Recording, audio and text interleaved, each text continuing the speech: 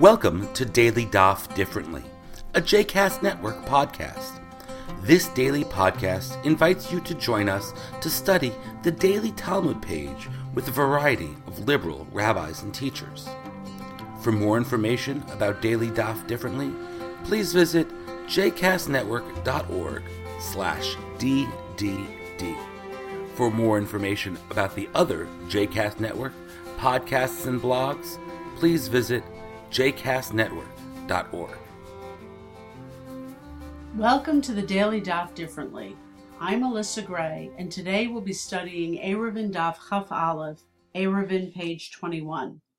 We'll be studying portions of a lengthy sequence of Agadah that begins roughly halfway down the page on 21a and continues on to 22a. In a sense, when we come across Agadah in Masechet Eruvin, it may seem refreshing. It may seem almost like a literary oasis, a welcome break from the complex intricacies of the legal materials. But we shouldn't downplay or underestimate Agadah. Agadah is a medium through which the rabbis think about important religious ideas, and we'll see some of that together today. But I'd like to begin at the beginning of the Agadah on 21a in order to make a different point. I'd like to demonstrate some of the literary artistry with which the Talmudic redactors, those anonymous scholars who are responsible for the Talmud Bavli as we have it, how they orchestrated the materials into the document that we now have. Looking at 21a at the beginning of the Agadah, we read as follows. Amar Rav Chisda, Doresh Mari Bar Mar. Rav Chisda said, Mari Bar Mar expounded, My dichtiv, what is that which is written? L'chol tichle ra'iti kates, to every purpose I've seen a limit. Rechava mitzvatcha me'od, your mitzvah is very broad. The verse being discussed is Psalms 119, verse 96, and I suggest that in the very choice of this verse, with which to begin this lengthy Agadic sequence, the redactors are demonstrating their literary artistry. This verse contains words that signal and are reminiscent of the subject matter of the tractate. The verse contains the word kates, meaning limits or ends, and rechava, meaning here broad. Ends and limits are certainly reminiscent of the subject matter of our tractate. Tractate Eruvin works very hard in order to demarcate the boundaries between public and private space. In other words, to set limits and ends. Also, a word of the same three-letter root as rechava, the word rochav, meaning width, is also of use. It comes up in discussing the dimensions of, let's say, a house or a plot of land. So it's interesting that the very beginning of this Agadah is a verse which alludes to the subject matter of the tractate. It's subtle, it's clever, it's perhaps playful, and it is a phenomenon that we do see again and again in the Bavli, that the redactors choose to begin Agadah in some way or use portions of the Agadah in some way to allude to the larger subject matter of the tractate. If now we move on to 21b, we get into a different realm, the realm of religious ideas. On 21b, we see the Amora Rava interpreting Song of Songs, chapter 7, verse 14. Chadashim gam yeshanim dodi tzafanti lach, says the verse. New and old, which I have hidden or laid up for you, my beloved. And Rava's interpretation of this is that the congregation of Israel says to God, Ribono shel olam, master of the universe, Harbe gezerot gazarti al atzmi, yoter mimasha gazarta alai. I have decreed many decrees upon myself, more than what you have decreed upon me, v'kiyamtim, and I have kept them. Well, that's interesting. A gezerah is a decree, and the rabbis use that term to refer to what we call siag la Torah, a fence around the Torah, which is to say a type of law which is designed to prevent the violation of a more serious law.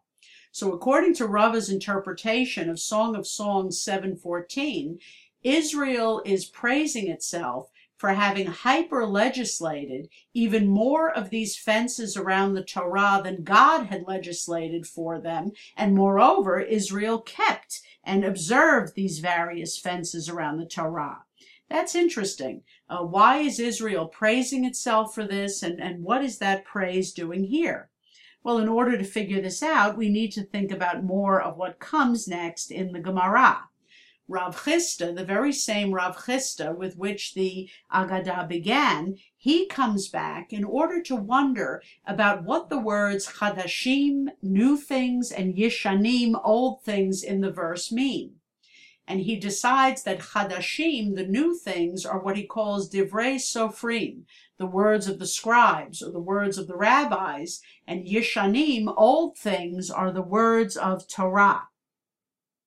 Rava then comes back to make a rather startling point, which is that a person has to be much more careful in observing the words of the rabbis than the words of the Torah. Violating a negative commandment of the Torah incurs Talmudically the punishment of whiplashes. Violating a commandment of the sages, says Rava, incurs a punishment of death.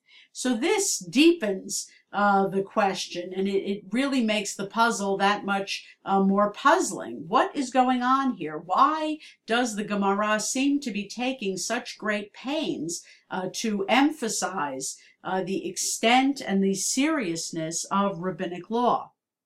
The Gemara goes on to relate a story about Rabbi Akiva, who, when he was in prison, was given only a very small amount of water. The details don't need to concern us. And he chose, instead of drinking this water, which he needed to do to live, he chose to use it to fulfill the rabbinic commandment of the ritual washing of the hands. And in fact, he said, I would rather die of thirst than die a death that I incurred because I disobeyed the commandment of my colleagues. So what is going on here? The Talmud is trying very hard to make a point about rabbinic legislation, that it's at least equal to, and at most even in some ways weightier than Torah legislation. Why is it trying to make this point? Well, now we go back to the subject matter of our tractate. Think about the laws of Eruvin. These laws are not found in the Torah. They are rabbinic legislation. They are innovations of the rabbis. The rabbis innovated these laws in order to make a fence around the Torah. Note again, we have a subtle allusion to the legal subject matter of the tractate, but the point is to make a fence around the Torah and prevent Sabbath desecration. The point of this Agadic passage, of these parts of the Agadic passage, is to make an argument to support these laws and to buttress the rabbi's authority to institute them. And the Bavli has one more trick up its sleeve in terms of a type of argument to buttress the authority of this type of legislation, including Eruvin.